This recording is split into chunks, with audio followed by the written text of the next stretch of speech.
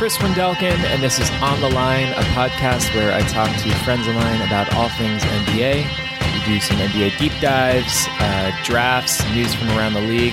Thanks for tuning in. If you're new to the show, you can tweet at me at ontheline_pod. I'm on Instagram. If you want to send me any of your NBA thoughts, questions, you got a fantasy draft coming up, feel free to email me at onthelinepod@gmail.com. Last, this is an important one, especially if you're a new listener. If you could please rate, review, and subscribe to the show in iTunes or wherever you get podcasts. It really helps me out a lot, so especially as the NBA season's coming up. So if you could do that, really helps me out a lot. Thank you. All right, welcome back. This is On the Line, episode number 30. Incredibly, we are up to episode number 30. That is the Steph Curry, the Seth Curry, the Del Curry of episode numbers. I hope you're doing well. I hope you're taking care wherever you're getting this podcast today. Throughout the week, editing the show, continuing to research AI and play back what Ben and I had talked about, all I could think about was how many other Allen Iversons there have probably been. How many other brilliantly talented kids have wound up behind bars or had their lives and dreams and careers derailed at the hands of prejudicial law, discriminatory, xenophobic, race-baiting politicians disguising themselves as prosecutors and judges? What if Allen Iverson wasn't a high school phenom? What if Allen Iverson wasn't a budding sports celebrity, granted clemency at the 11th hour by the first ever elected African-American governor of a U.S. state?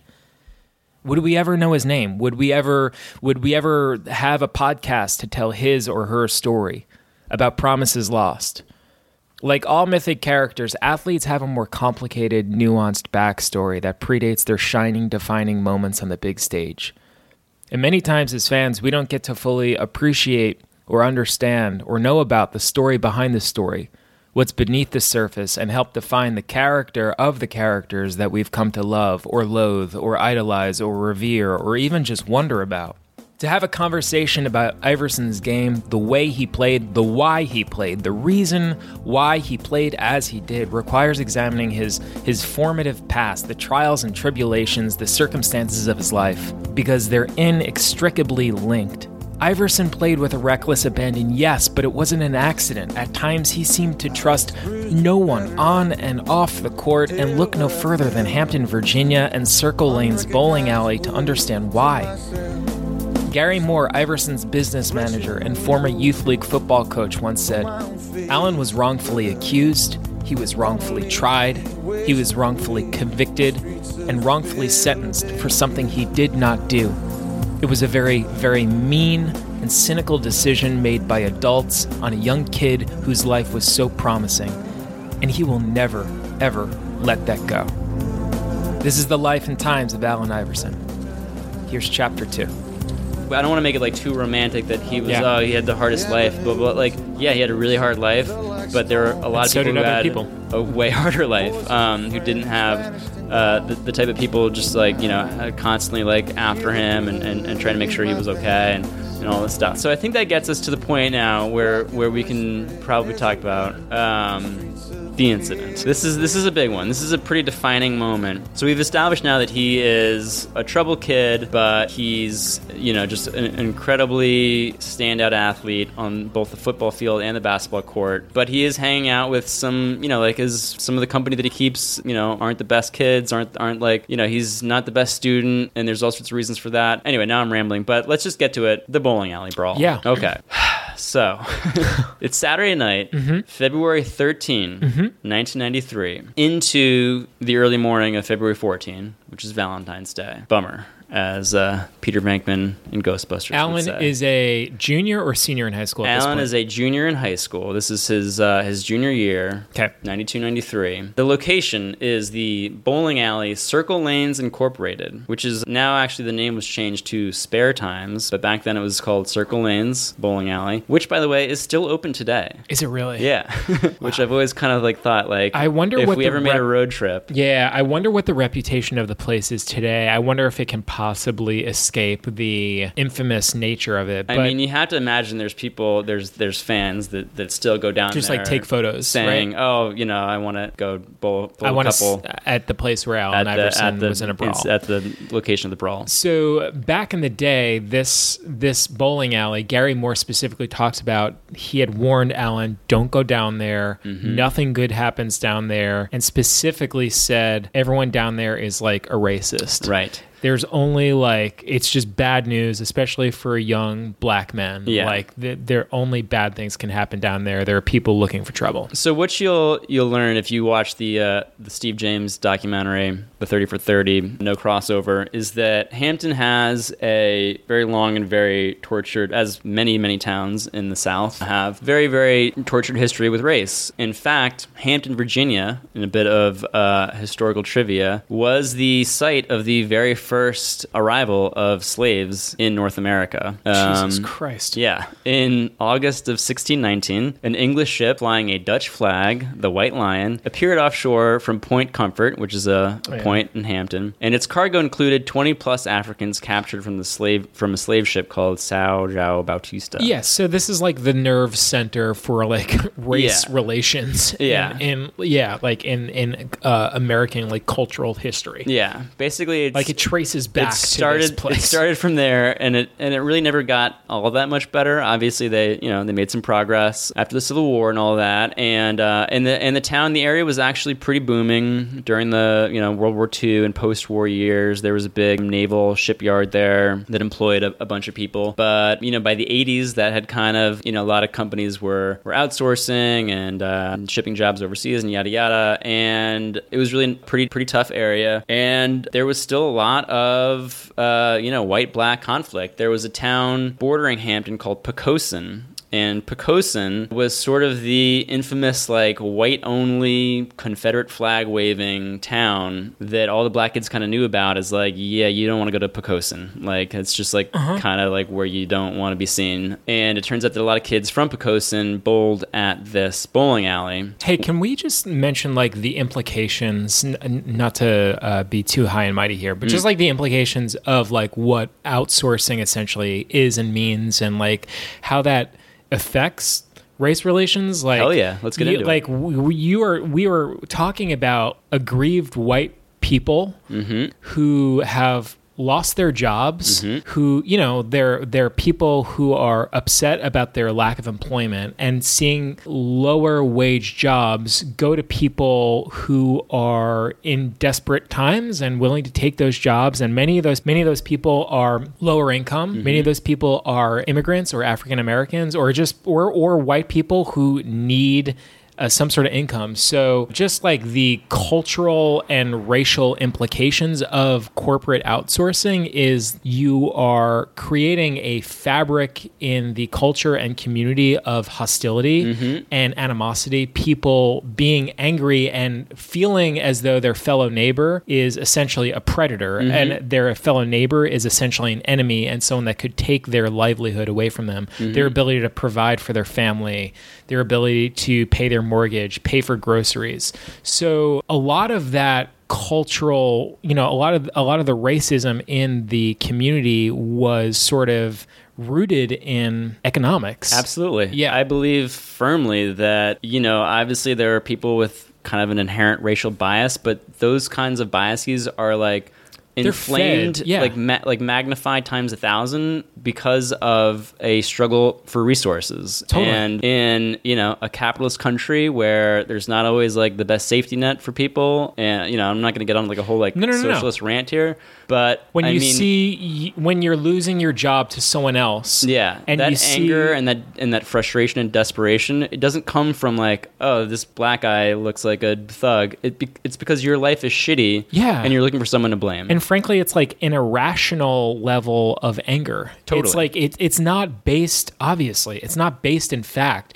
It's based in passion. So when you can't provide for your family and you feel inadequate because you can't provide for your family, every day of your life is shitty and you see miserable, and you're just in a bad mood all the time. The guy or the lady that just took my job looks different than me. Then you start associating, hey, the fact that they look different from me is a source of my anger. I'm going to hate all people who look different than me because I have all these terrible thoughts about them. Yeah. So, in the fabric of Hampton, Virginia, is this like economic struggle, right? Like that's occurring all across the country where people are trying to provide and people are losing their jobs and people are placing their prejudices and their angers and their fears on different races and ethnic and different groups of people. Yeah, and then you just lay that all on top of this, history of being a Confederate state and obviously like one of the main entry points for the slave trade. So now we're at a bowling alley. Yes, so it's 1993 now. Yeah. We're a little bit removed from 1619 here, but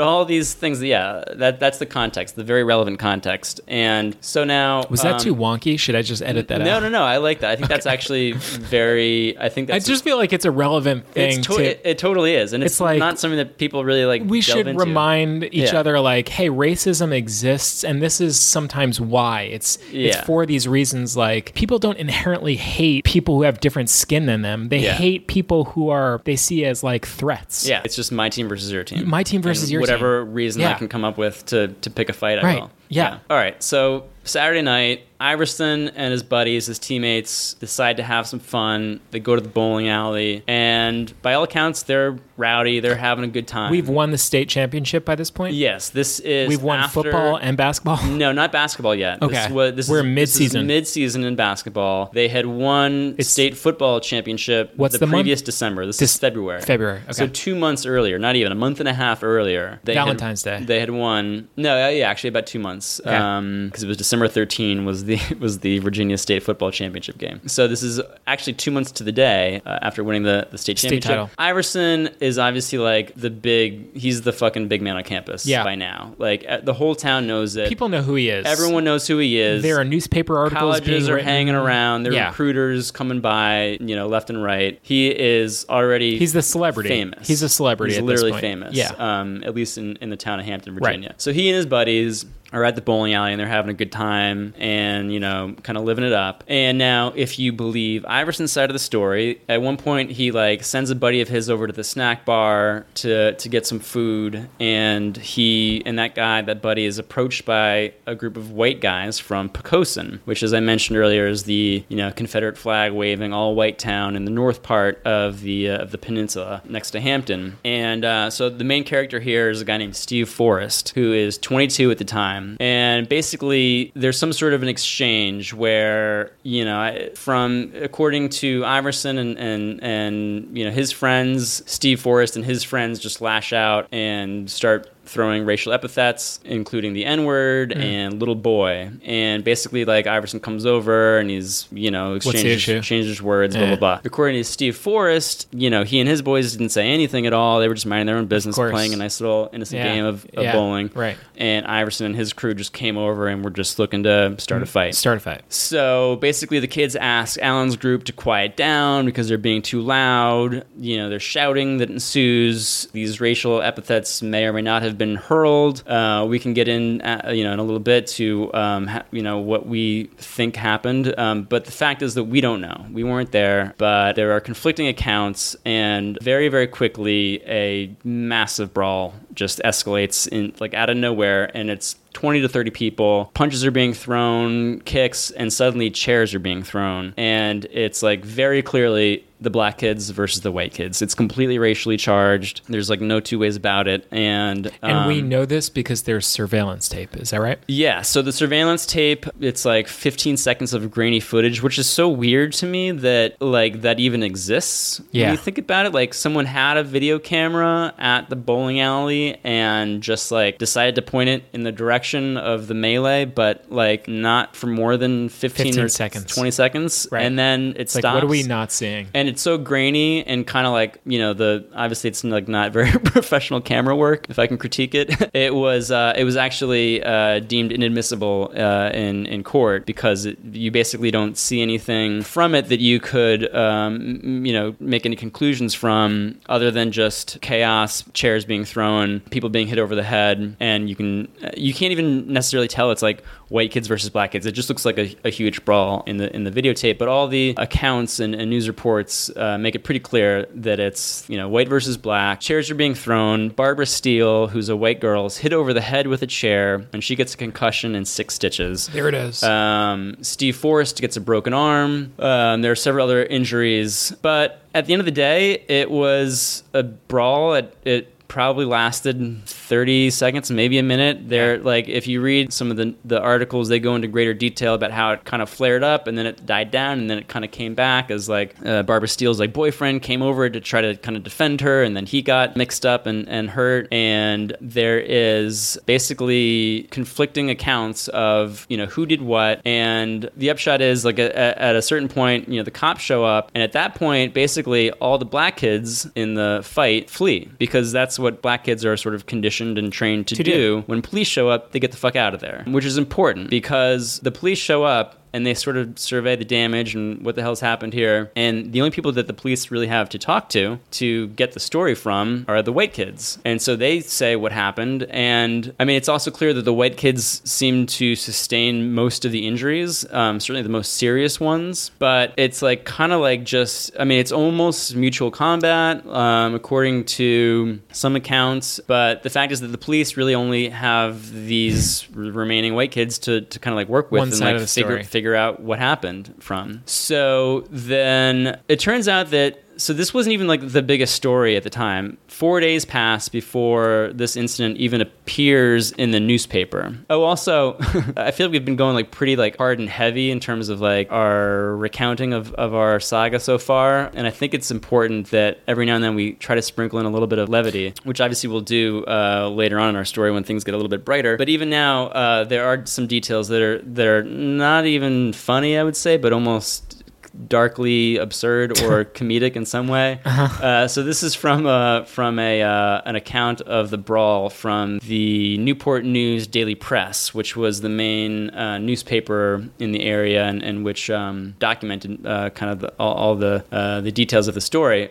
So, quote, cups, paper plates, and napkins littered the floor. There was blood and beer everywhere. Drained Woolston, who's one of the participants of the brawl or victims of the brawl, depending on your stance, returned to the snack bar. Then a touch of absurdity. Quote, "Where's my grilled cheese sandwich?" a woman demanded. "Burned," Woolston said. "I'll probably have to make you another one." Now keep in mind, this was after like, if you read the article, it's like actually like a pretty like grisly scene. There was there were no guns or knives involved, which I think is also important, but it was like, it's a very violent, like chaotic, insane, the entire bowling alley is like cleared out. Place is just like a disaster scene.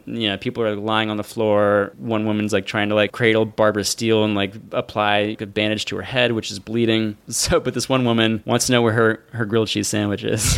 And then later, as the crew put the room back together, Woolston recalls hearing a song played over and over in the background. Quote, "I remember after it was over, somebody kept playing Michael Jackson's Black or White on the jukebox," right, she said.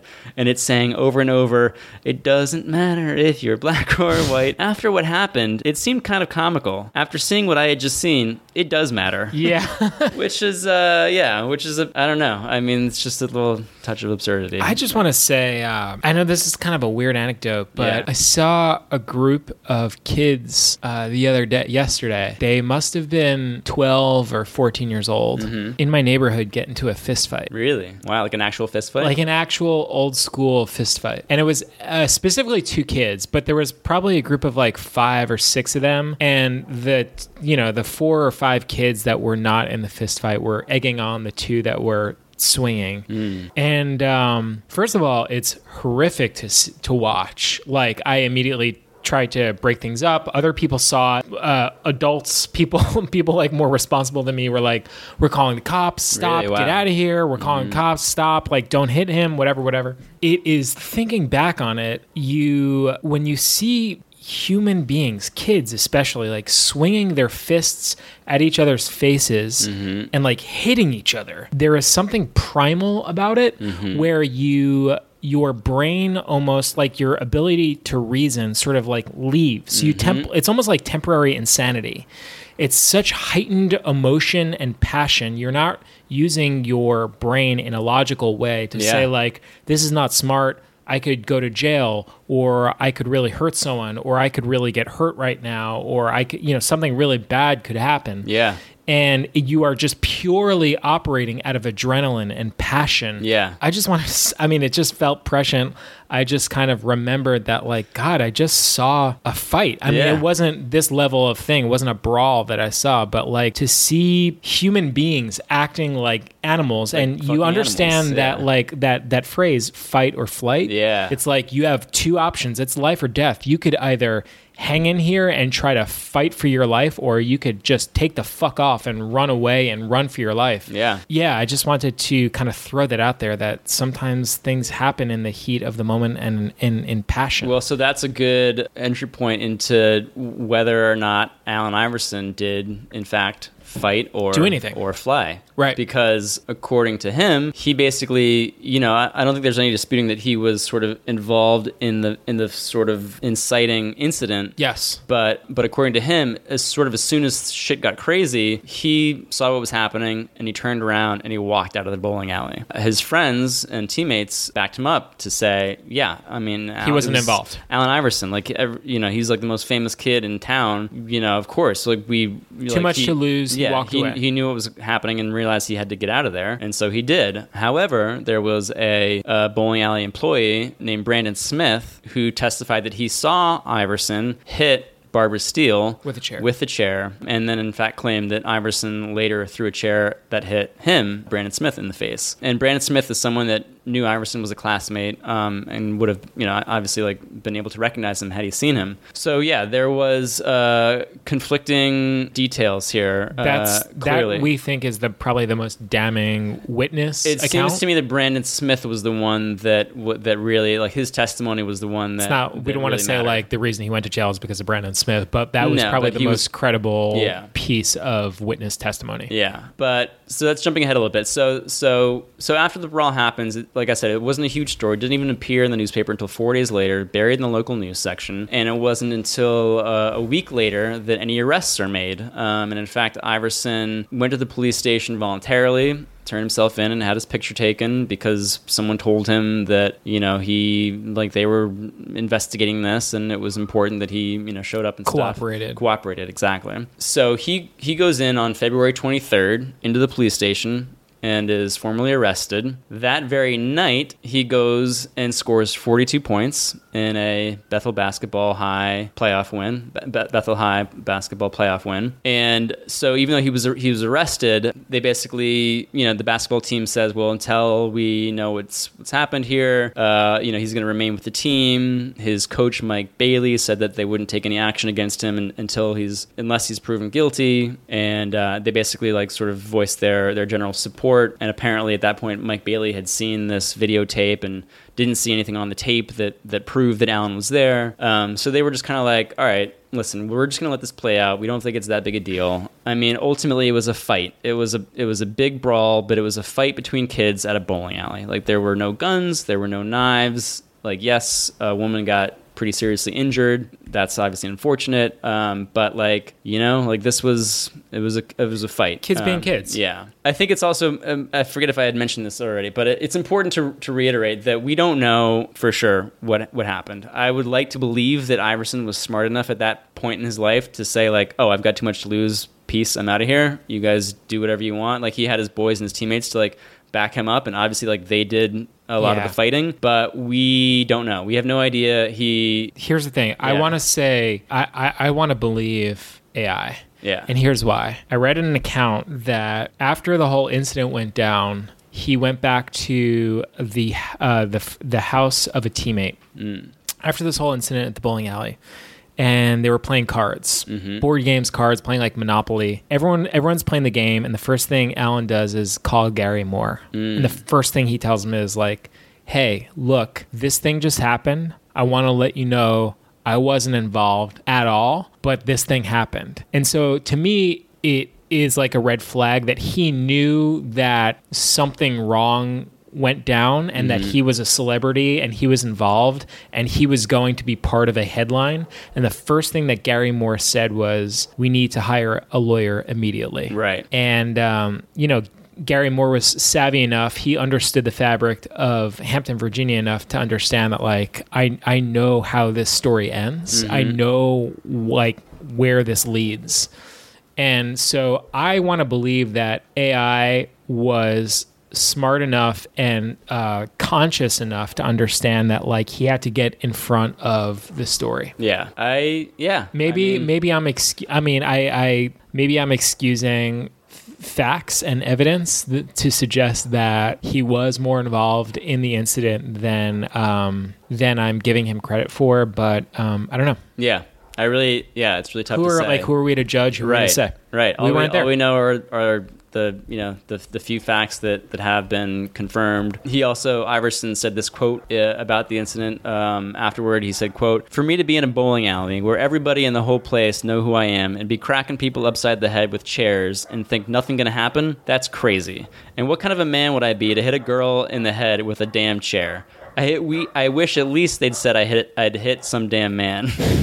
That sounds like AI. I mean, it does. It sounds like him. That sounds like something AI would say. Like, that sounds like right up there with the practice. Yeah. Right. Yeah, you know exactly. what I mean? Like even it sounds then, like he knew how to rant to the press. Yeah. It sounds like something he would say at a press conference. Yeah. So anyway, he's arrested, and then there's this whole legal process that begins. Like you said, he quickly hires a lawyer, and then one important point here is that Iverson was tried as an adult, even though at the time he was 17 years old. And normally you have to be 18 to be tried as an adult. Oh, okay, wait. So let's back up 1 second, just because this whole like kind of parallel timelines are like, it's just crazy to me. So he's arrested, in late February. The trial, isn't going to happen for a little while. So in March, 1 month later, Bethel goes on to win the Virginia State High School basketball championship. Iverson scores 28 points in the final, and he, thereby like completing his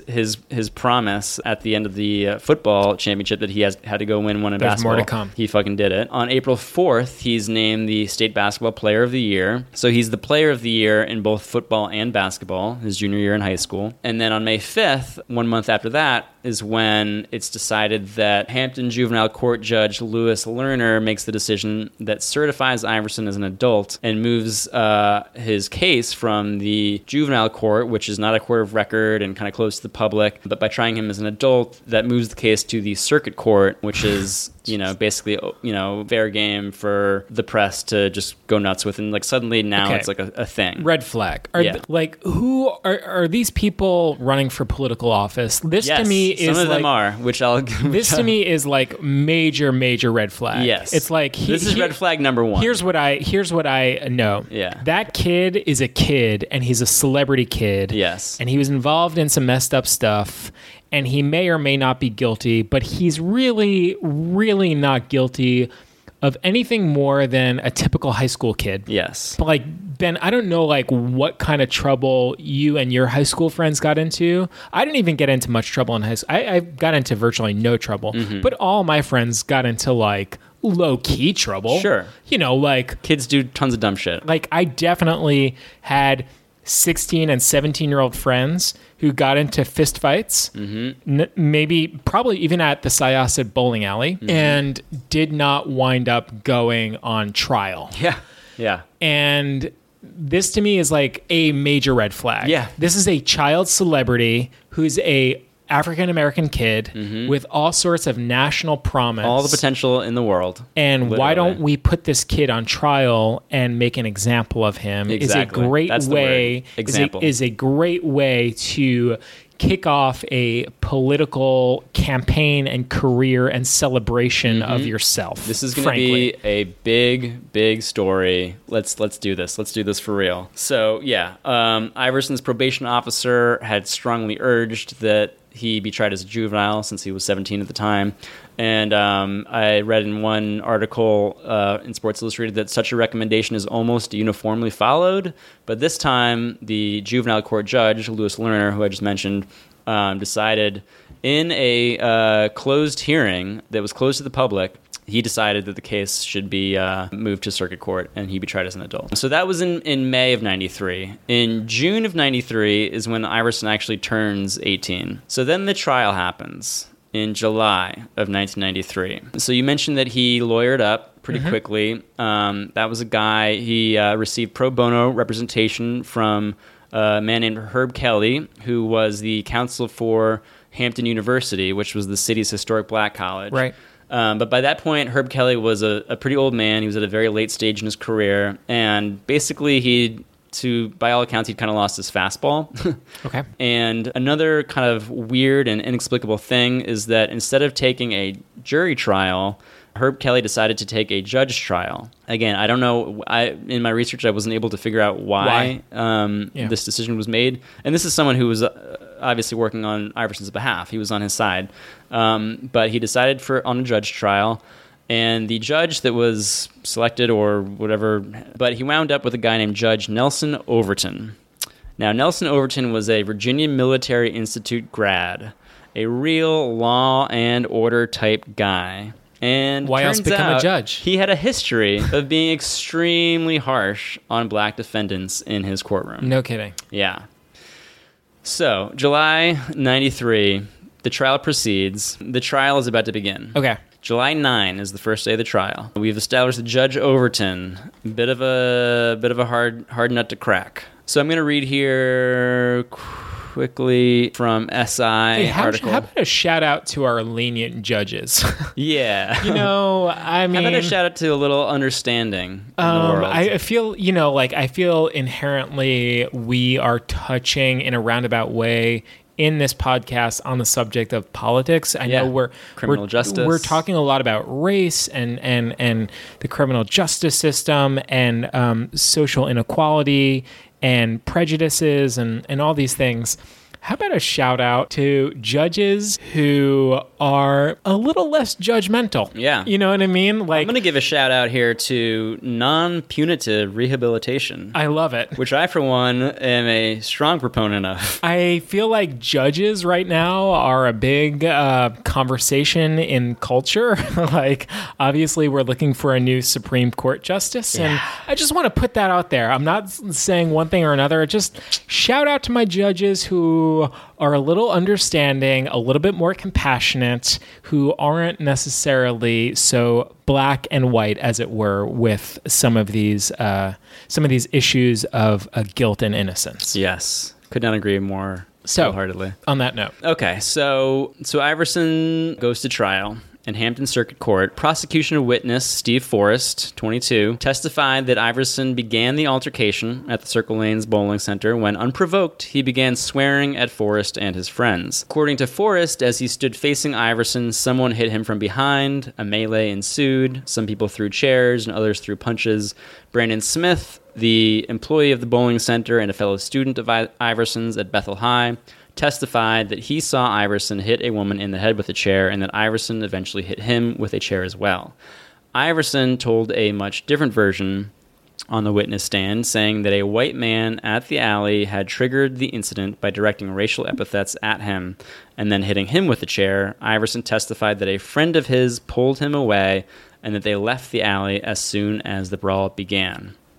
So that's That's what we know. That's from everything I've been able to gather in my research, it was just pretty much a he said, she said. Yeah. The videotape that we had mentioned was thrown out, not deemed inadmissible by the court because of its low quality.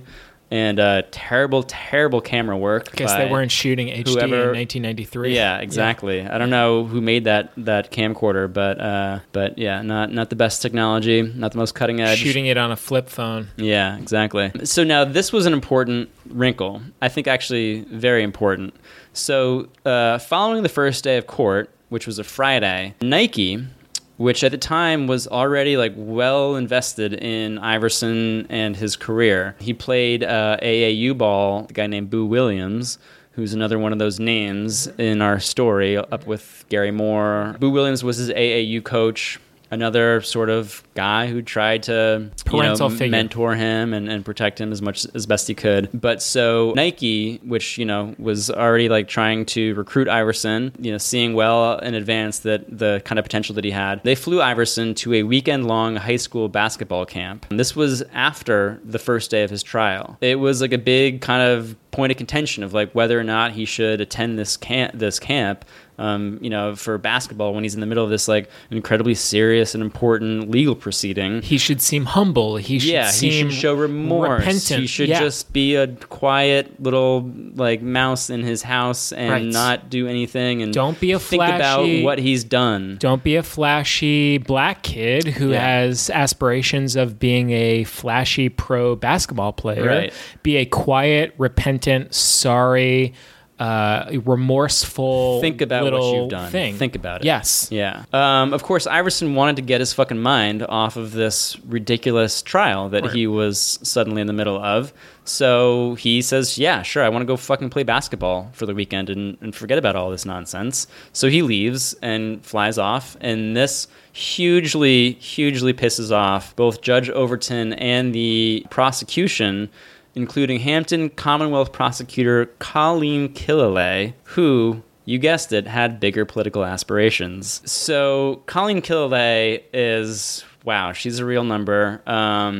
After the weekend basketball camp, Iverson comes back for Monday, which is the actual final day of the trial, because literally there's not much to go over here. There's a couple witnesses. Like, it's a 2-day trial. There's no real, that's like how simple this case was. But so to Killalay and Judge Overton, Iverson's jetting off, with his Nike pals for this basketball camp clearly showed a lack of respect and remorse. And isn't that what this is about? That's really what they wanted to extract. That's all they wanted. If he could just be respectful of these white people who are offended by his behavior, if he could just show some respect, then they might consider waiving all of this and forgetting all of this.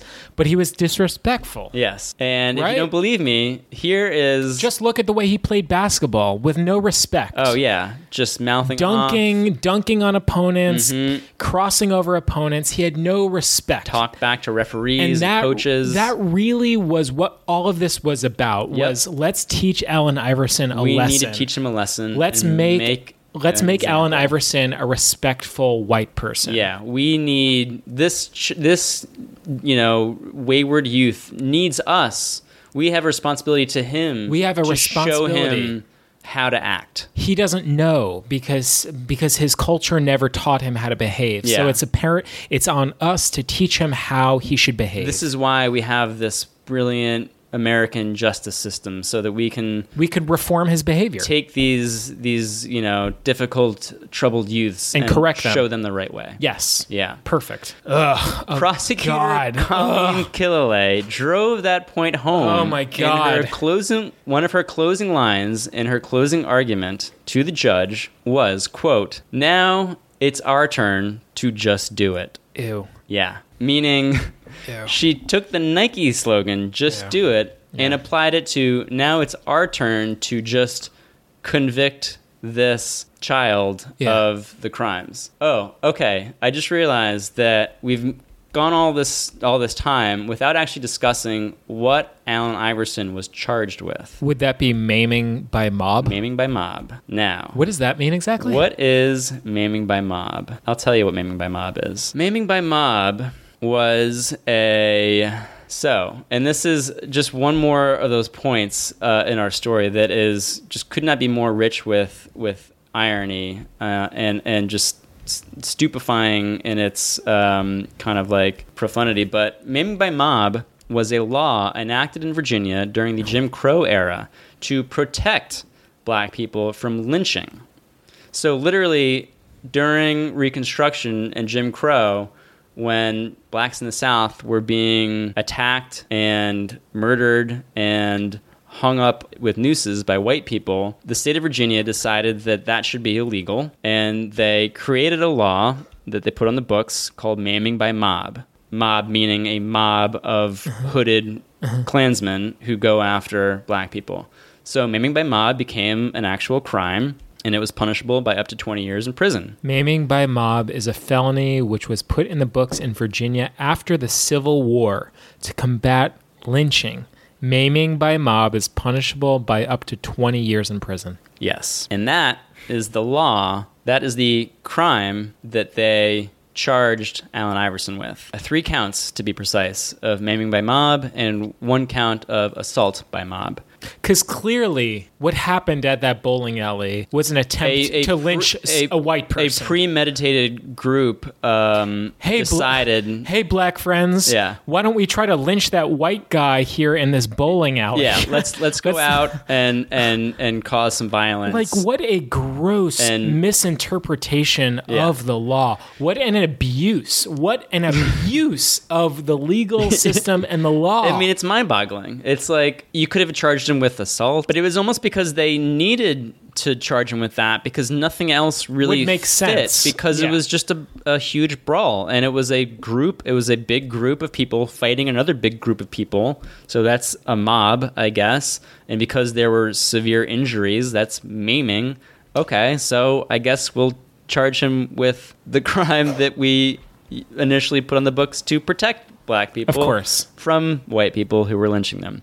So, yeah. So he was charged with maiming by mob. Oh, we should also just quickly point out that he was also charged with 3 other men, teammates of his, Melvin Stevens, Samuel Wynn, and Michael Simmons. So they were also tried at the same time as Iverson.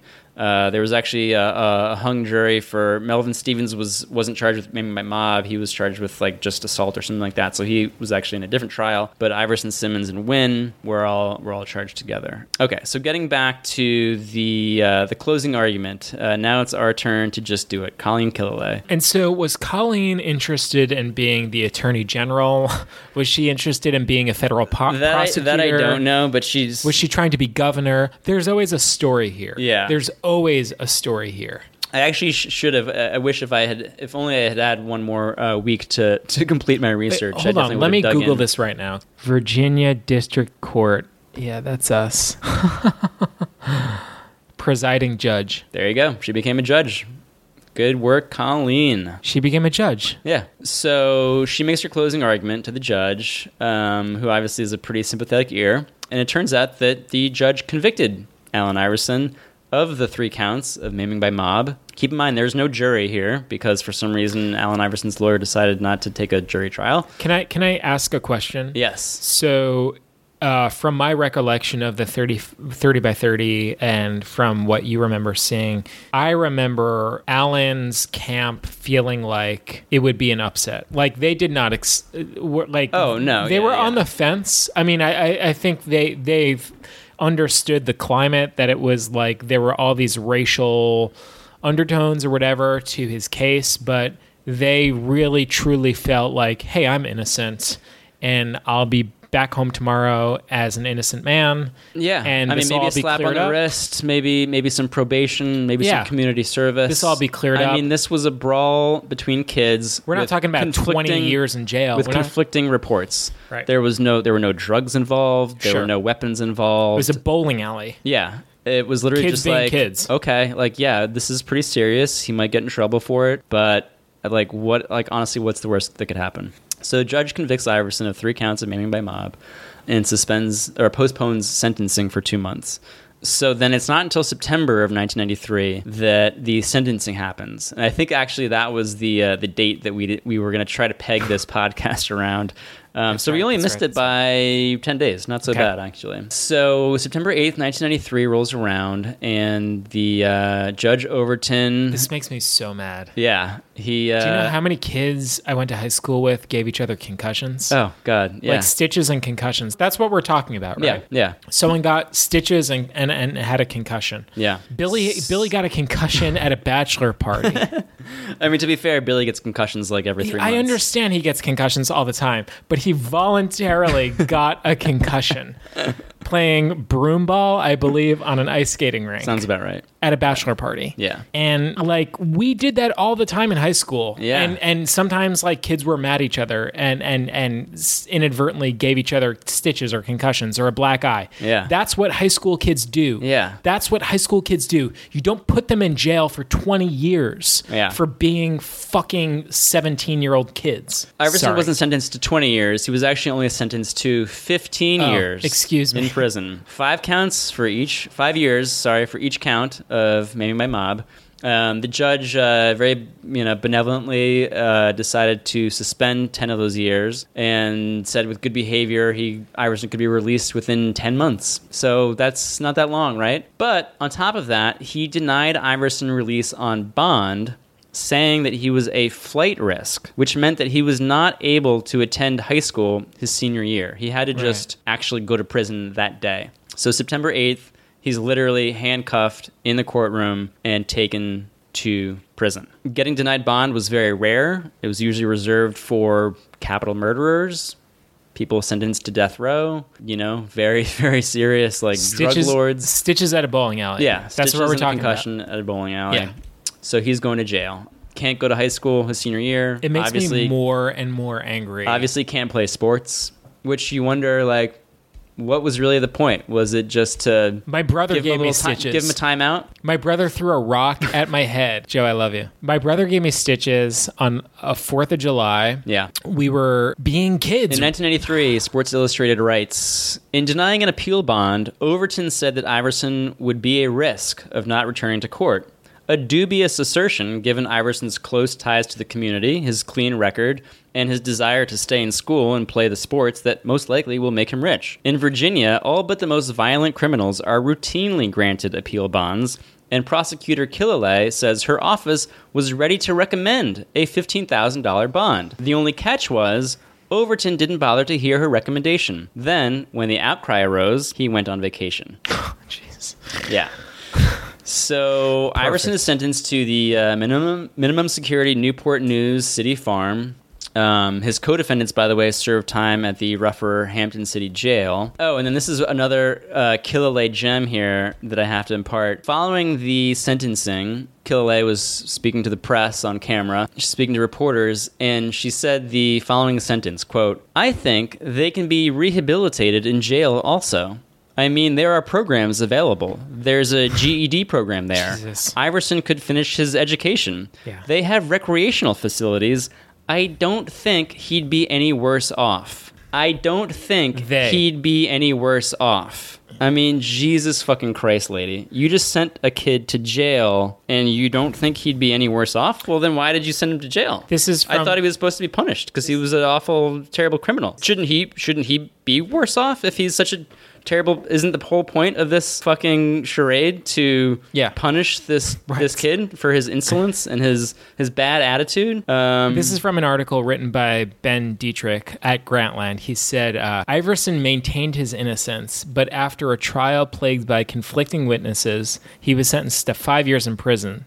Due to his celebrity, the severity of the punishment, and the fact that no white men were charged, the case drew national attention. That's the other detail. After 4 months at a minimum security work camp, Iverson was eventually granted clemency. We'll get into that. Yes. But at a minimum security work camp. Yeah. Like, I mean, again, Hampton, Virginia. Work camp. What does that remind you of? I can't work camp. Like stress this Sounds enough. A little bit like coming back to the nerve center of race relations, right? Like the nerve center of slavery in the United States. Yeah. It sounds a lot like a plantation life, right? Yep, a little bit. A work camp. Another little tidbit from a Washington Post article from December 93. Quote, in the testimony, we proved... Oh, by the way, this is Colleen Killalay speaking once again. Quote, in the testimony, we proved that it would not even have started, meaning the brawl, would not even have started were it not for his mouth being out of control. Right. Yeah. So apparently he was being too loud in the bowling alley. See, in the NBA, that's just a technical foul. Yeah. But in the game of life, that's 15 years in prison. Yeah. Right? So Allen Iverson goes to prison. Let's talk quickly here about what happens in the media while he's in prison. It's obviously a national story. Famously, Tom Brokaw goes down to interview him. Does an interview for NBC News. Big story. But locally, the main sort of paper covering the story is the Newport News Daily Press, which I had mentioned earlier. It's kind of gross, would you not say, the degree to which the media capitalizes on... They went to town. Look, I appreciate that, like, Tom Brokaw was trying to raise some awareness about, like, an injustice. Yeah, and if anything, Brokaw actually probably helped Iverson's case. Ultimately, that's, like, a great thing, right? But there is something nauseating a little bit about, like... a bunch of white people in suburbia. So remember that quote that I started this whole podcast with? From Joyce Hobson. She said, I think, again, it's critical that African Americans tell their stories. You couldn't paint it because I lived it. I experienced it. When you look up and a story is being told and commented on and analyzed by only white journalists, then that in and of itself is very callous. So we have like Tom Brokaw and NBC News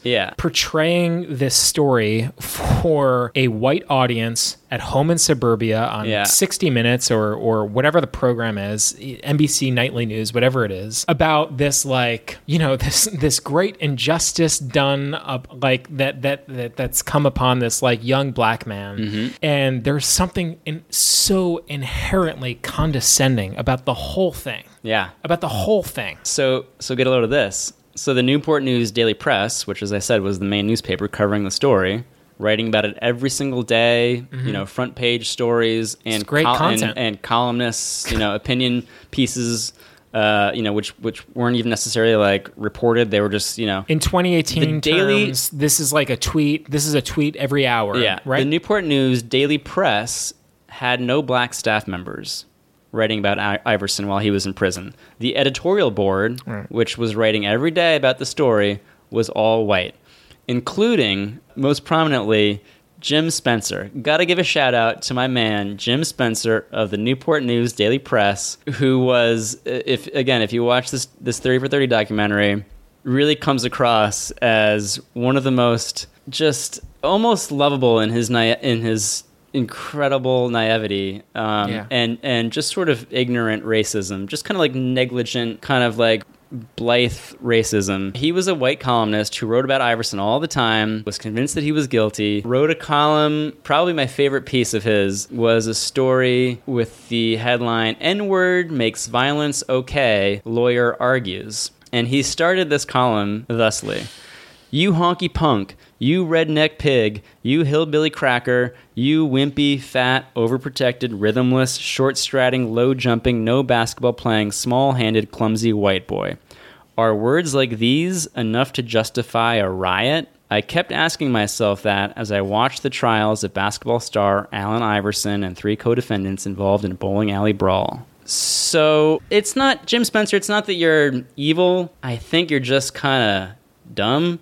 Because we're unqualified. Yeah, there's a reason why you're not the qualified. N-word has a different history and a different sort of reaction when it's uttered, a different resonance, if you will, than words like honky and redneck and hillbilly cracker. But according to Jim Spencer, writing at the time for the Newport News Daily Press, he thought that they were just, you know, it was just sticks and stones may break my bones, but words can never hurt me. So he thought that it was completely unjustified for a person of color to react when a racial epithet is hurled their direction. Oh, Jim Spencer also called Brandon Smith, the bowling alley employee who testified against Iverson in the trial, he called him a hero. He said, quote, in another column, he said, quote, Iverson has shown a lot of character on the playing field, but never as much as Smith showed in court. Smith is not a villain in Iverson's troubled life. He is, however, unsung, a hero. He is the person who finally stood firm and let Allen Iverson in on the true secret to success. Real champions accept responsibility. So, that's Jim Spencer lecturing black people about how to feel about Allen Iverson in the pages of the Newport News Daily Press. That all was happening. That's so depressing. Yeah. Another... now, this is getting sort of... We can move past, I think, the kind of media coverage. Sports Illustrated also did a pretty famous article called Southern Discomfort. Do you remember that? I actually think I remember reading it at the time. This sounds familiar. It was like their big cover story on the Iverson trial. That article, in turn, actually angered the white community because it was like very it was pretty pro-Iverson. And really like kind of like laid bare a lot of the sort of like racial background of the town of Hampton. And when you were talking earlier about like, I wonder how the bowling alley is doing these days and like how their reputation is holding up, the bowling alley actually sued Sports Illustrated. Then Sports Illustrated. Yeah, or I guess Time Inc. or whatever, whoever owns Sports Illustrated. They actually sued them for like inaccuracies in the article, being like, our bowling alley is like not filled with racists on the regular, so like please redact that from your pages, which I think is pretty funny. Before we get to our next main character, Douglas Wilder. Right. One bit of color and detail, which I think is very relevant and salient from Iverson's time in prison, and this is going to kind of like come up later on in his life and his career. This is a passage from a book that I read because if it's not already clear, I kind of got carried away with my research here, and I decided to read an entire book about Iverson called Not a Game by the great journalist Kent Babb, who was a Washington Post reporter who kind of spun an article of his into a whole book about Iverson.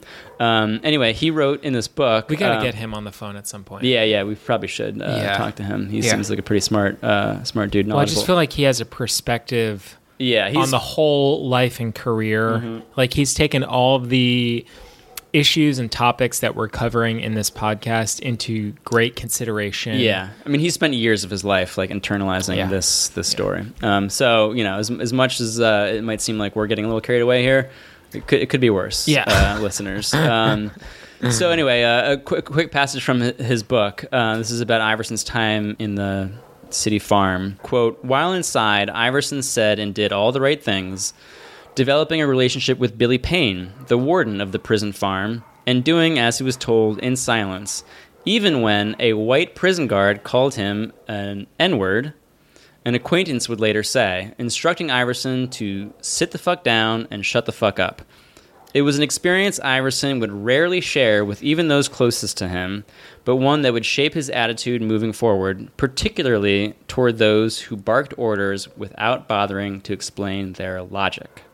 So, I think we all know why that is important. I think I also I read that when AI was incarcerated at this minimum security work camp or farm, his teammates would come and visit him. Actually, his coach, his high school coach, would bring teammates from football and basketball to come see him, and AI couldn't even look at them. He would literally turn his back to the glass partition because he didn't want them to see him weeping. Yeah. And, that stuff is formative. Yeah. Like shame is formative and it's internalized. And, again, it to your point, like, when he eventually made it to the pros and became, like an adult in the world and had a wife and kids, like that's stuff that doesn't leave you. That's part of your genetic makeup. And like, just remember the fact that like, we all know what happened now, but at the time he was just sitting in prison and just, to him, his entire life had been destroyed. Like 15 years. Yeah. He'd been, recruited by all these colleges. He was going to play football at Notre Dame. And he was going to be a millionaire. I mean, he was literally going to live like the ultimate dream of any kid. He managed not to die, not to become a drug dealer, not to join a gang. Yeah.